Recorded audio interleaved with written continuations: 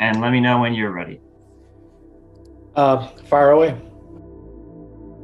We begin tonight with the alarming rise in infections fueled by the highly contagious Delta variant and the sobering words from Dr. Fauci warning today things are going to get worse. The Delta variant, a new strain of SARS-CoV-2, has come to infamy through its spread throughout India and now the world at large. The Delta variant, along with vaccine hesitancy, has been preventing a return to normalcy in places around the world. This podcast series aims to break down the latest updates surrounding the COVID-19 pandemic.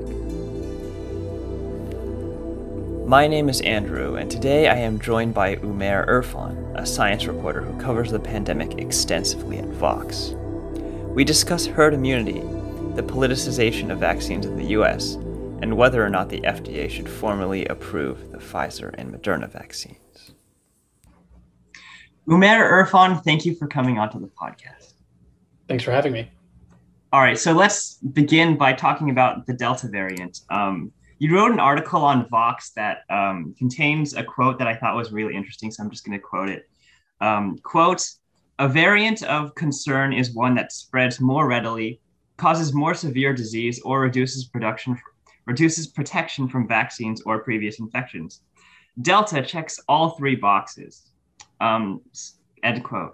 So I guess my question right now is, out of the three boxes that it checks, like reducing protection from vaccines or reducing protection from previous infections or like causing more severe disease or being more contagious, which of those boxes do you think is like the most disconcerting?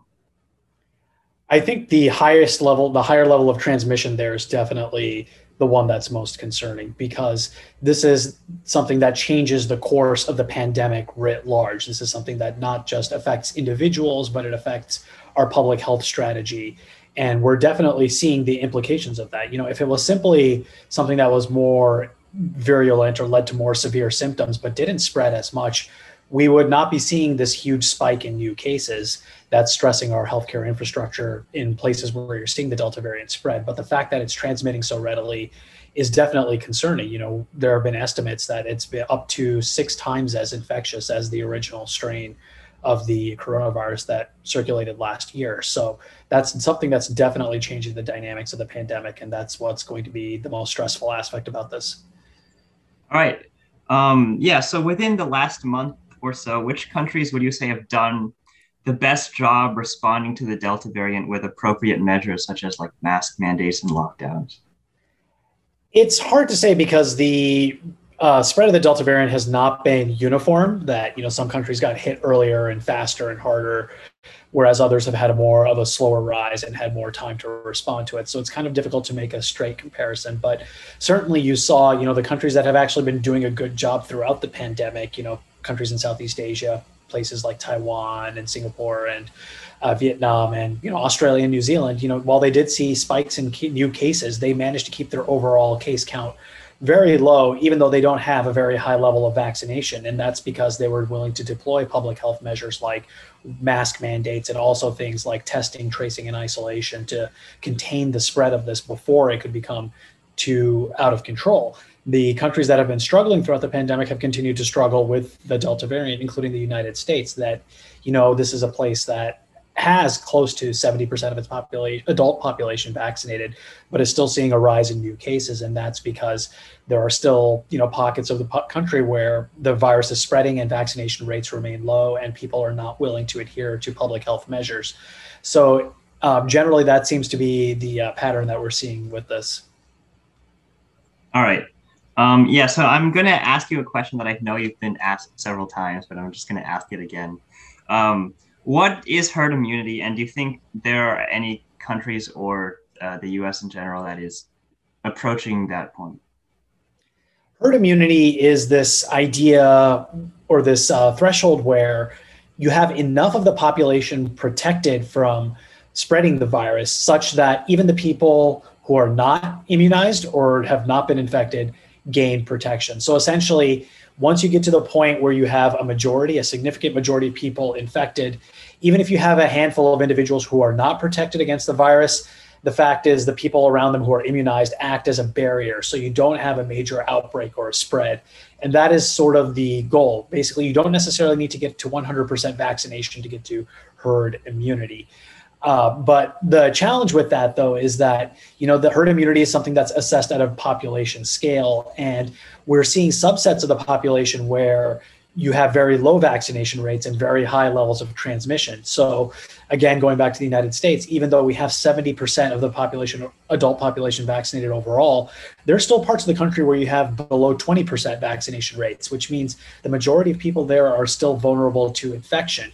And that means that the virus can still continue spreading, it can still continue mutating, and it can still continue doing a lot of damage. And so while we may look at the big picture overall and it may seem like the things are moving in the right direction, if you zoom in, you realize there are some pretty troubling spots throughout the country where, herd immunity is still a very far off line. Do you believe that the U.S. should have been a bit stricter in terms of things like mask mandates and lockdowns after within like the last month or so in order to better contain the rise of the Delta variant? I think so, yes. The vaccines are definitely one of the most powerful tools we have, but they're not the only tool. And the effectiveness of vaccines can be enhanced if you do it concurrently with other public health measures like testing people, identifying the infected, telling them to isolate, wearing masks, maintaining social distancing. So the US may have been a bit premature in terms of like lifting mask restrictions and reopening parts of the country, even when vaccination rates were not high enough to reduce transmission to acceptable levels. So yeah, that could be, I think there's definitely a compelling case to be made that the United States was a bit premature in relaxing. And certainly we're seeing that now with the Centers for Disease Control reimposing or issuing new guidelines saying that even vaccinated people should still be wearing masks under certain circumstances. Yeah, but there was something interesting that you alluded to briefly earlier, and then you delved into a bit in Today Explained, where you were mentioning basically the politicization of vaccination, where more blue areas and states tend to be vaccinated at higher rates than red areas and states. Would you mind elaborating on that? Yeah, there are definitely patterns and fault lines we're seeing among the unvaccinated, particularly the United States. And certainly politics is a big dividing line. We do see a distinct trend where the parts of the country, even at the county level, that voted for Donald Trump in the last election have much lower vaccination rates than areas that voted for Joe Biden. And that trend, scales with the percentage of the vote. So the larger the majority of Trump voters in an area, the larger percentage of unvaccinated people. Now, certainly there are some outliers to that. You have red areas, there are Republican areas in the country that do have high vaccination rates, and you have Democratic areas that have low vaccination rates. And that's because of the other fault lines at the pandemic. We see areas with high poverty, people with lower incomes tend to have a lower vaccination rate. People of color also tend to have lower vaccination rates, but those fault lines are not as big as the political ones. And also people who are younger tend to have lower vaccination rates, in part because vaccines were rolled out on a graduated basis where younger and younger people were gradually folded in. But there are still some young people that have decided that, the risk of getting COVID-19 is worth dealing with and are choosing not to get vaccinated deliberately. So there are multiple factors here, but definitely politics is the biggest one. Yeah, but moving outside of the US, which countries do you think have done the best job with like higher vaccination rates and getting people to trust the vaccine and all that? My understanding is that Canada recently overshot many other countries and has a larger share of its population vaccinated. Israel has been highlighted throughout the pandemic for its vaccination strategy and getting lots of people vaccinated very quickly. The United Kingdom as well has been doing pretty well with getting vaccines rolled out. And the strategies are mixed, but generally the main thing that has been working is to lower the barriers as much as possible, to be as proactive as possible about getting people vaccinated rather than making people wait in line or, log in through complicated websites and travel to clinics. The countries that have done well with vaccination are ones that take vaccines to the people, that find people wherever they are and go door to door even to get them vaccinated. And that's really the strategy that has proven to be the most fruitful.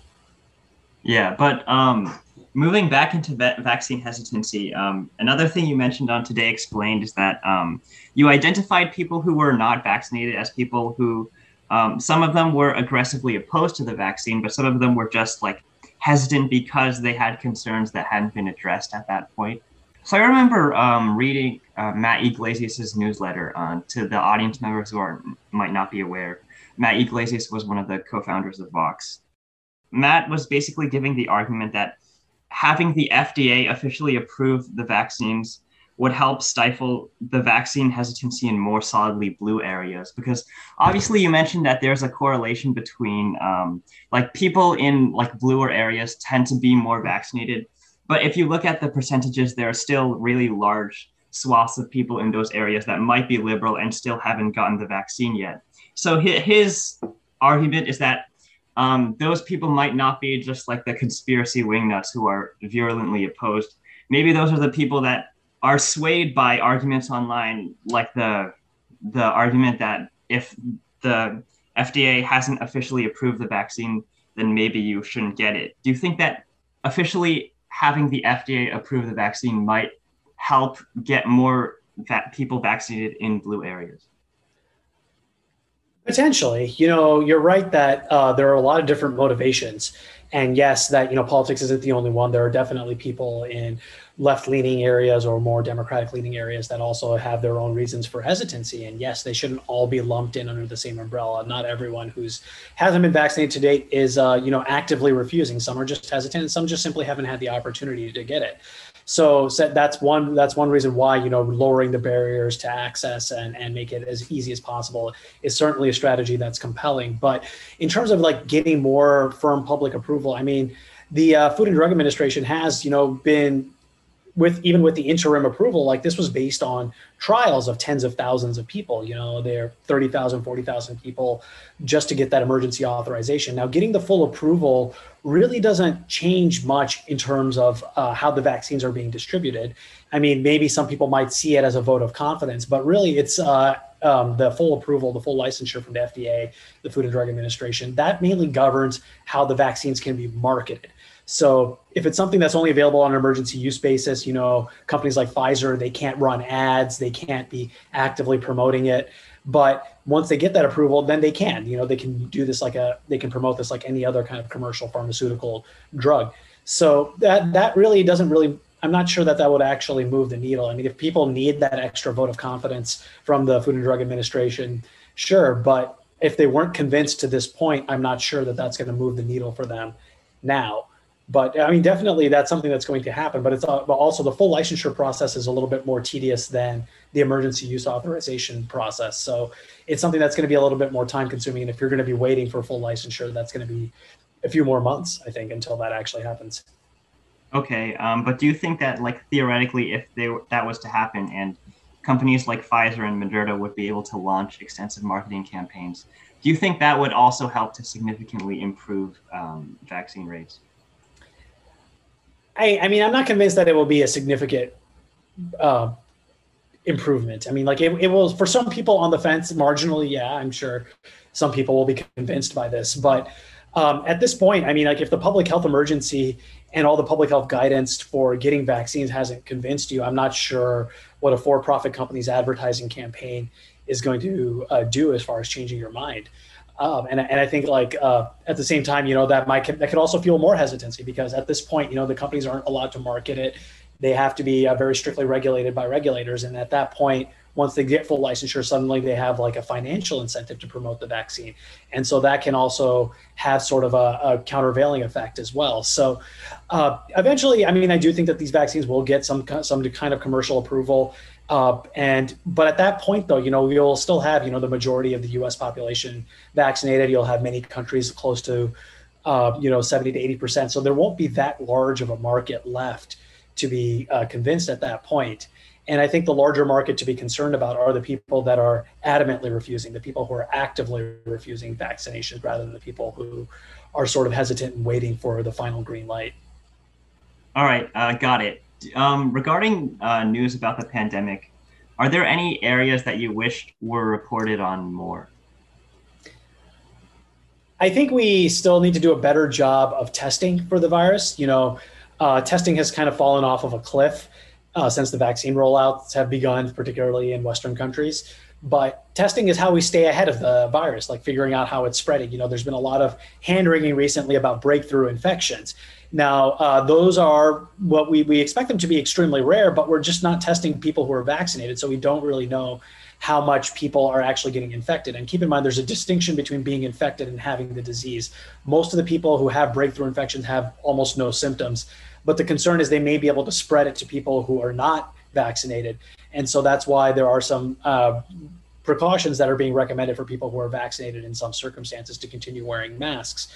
But we don't really have a good handle on that because we're not testing to see just what that level of transmission is. Another factor is that we're not testing enough for the genomes of the virus. We're not doing enough genetic surveillance. That genetic surveillance is what allows us to figure out what version of the virus is spreading. And so this is the early warning system for new variants of the virus. And the US in particular has not been doing a good job of surveillance on this front. The UK has been pretty good about it, actually, and better than most countries. So keeping on top of those two things, better monitoring, better tracking of how the virus is moving and of the virus itself, that can help solve a lot of problems and also get ahead of any new emerging trends. All right, circling back to something we talked about a while ago, when it came to the politicization of vaccination in the US, where people in areas that were solidly more red were more hesitant to take the vaccine, would you mind proposing any potential solutions to that sort of unfortunate politicization? It's really difficult. There's a lot of interesting social science research around it. There is some evidence that elite cues can help. So like if Republican Party leaders and leading luminaries on the right came out openly in favor of vaccines, then that might convince some people. And, including, former President Trump, openly advocating for vaccines, that might help. But a lot of people, for them, they're pretty dug in. And, there's a lot of research that shows that, once you show people information that contradicts their worldview, it doesn't change their mind. It makes them more adamant about their views. And so you have to be kind of careful about how you apply pressure. Now, the one tactic that does seem to be effective is mandates. We saw in France, for instance, France has a very fairly low rate of vaccination in Western Europe, but once they put in a requirement saying that in order to go to cafes and restaurants, you'll have to show proof of vaccination, suddenly the vaccination rate shot up. And similarly, there's been a lot of polling that showed in the US that, people won't necessarily get vaccines for public health reasons or because they think they're at risk. But if it becomes a requirement to, say, fly on airlines, then they'll go get vaccinated just to check that box. So if there were mandates, if states and governments were willing to actually, impose restrictions on people who are not vaccinated or to grant privileges to people who are vaccinated, that may actually be the thing that moves the needle the most. All right. Thanks for answering. Before we wrap this up, do you listen to any political podcasts on your own? I don't listen to very many podcasts in general, just because I have a hard enough time finding time to just listen and pay attention to things. I tend to listen to a lot of news-based podcasts and just to keep ahead of current events. But there are a couple that I do follow. Talking Politics is one, and I listen to that one occasionally. But beyond that, I'm not really following too many political podcasts. All right, Umair Irfan, thank you for coming on. My pleasure. Thanks for having me. Thank you for listening. If you like the episode, make sure to follow us on Spotify, Podbean, or wherever you listen to your podcasts. Until next time, goodbye.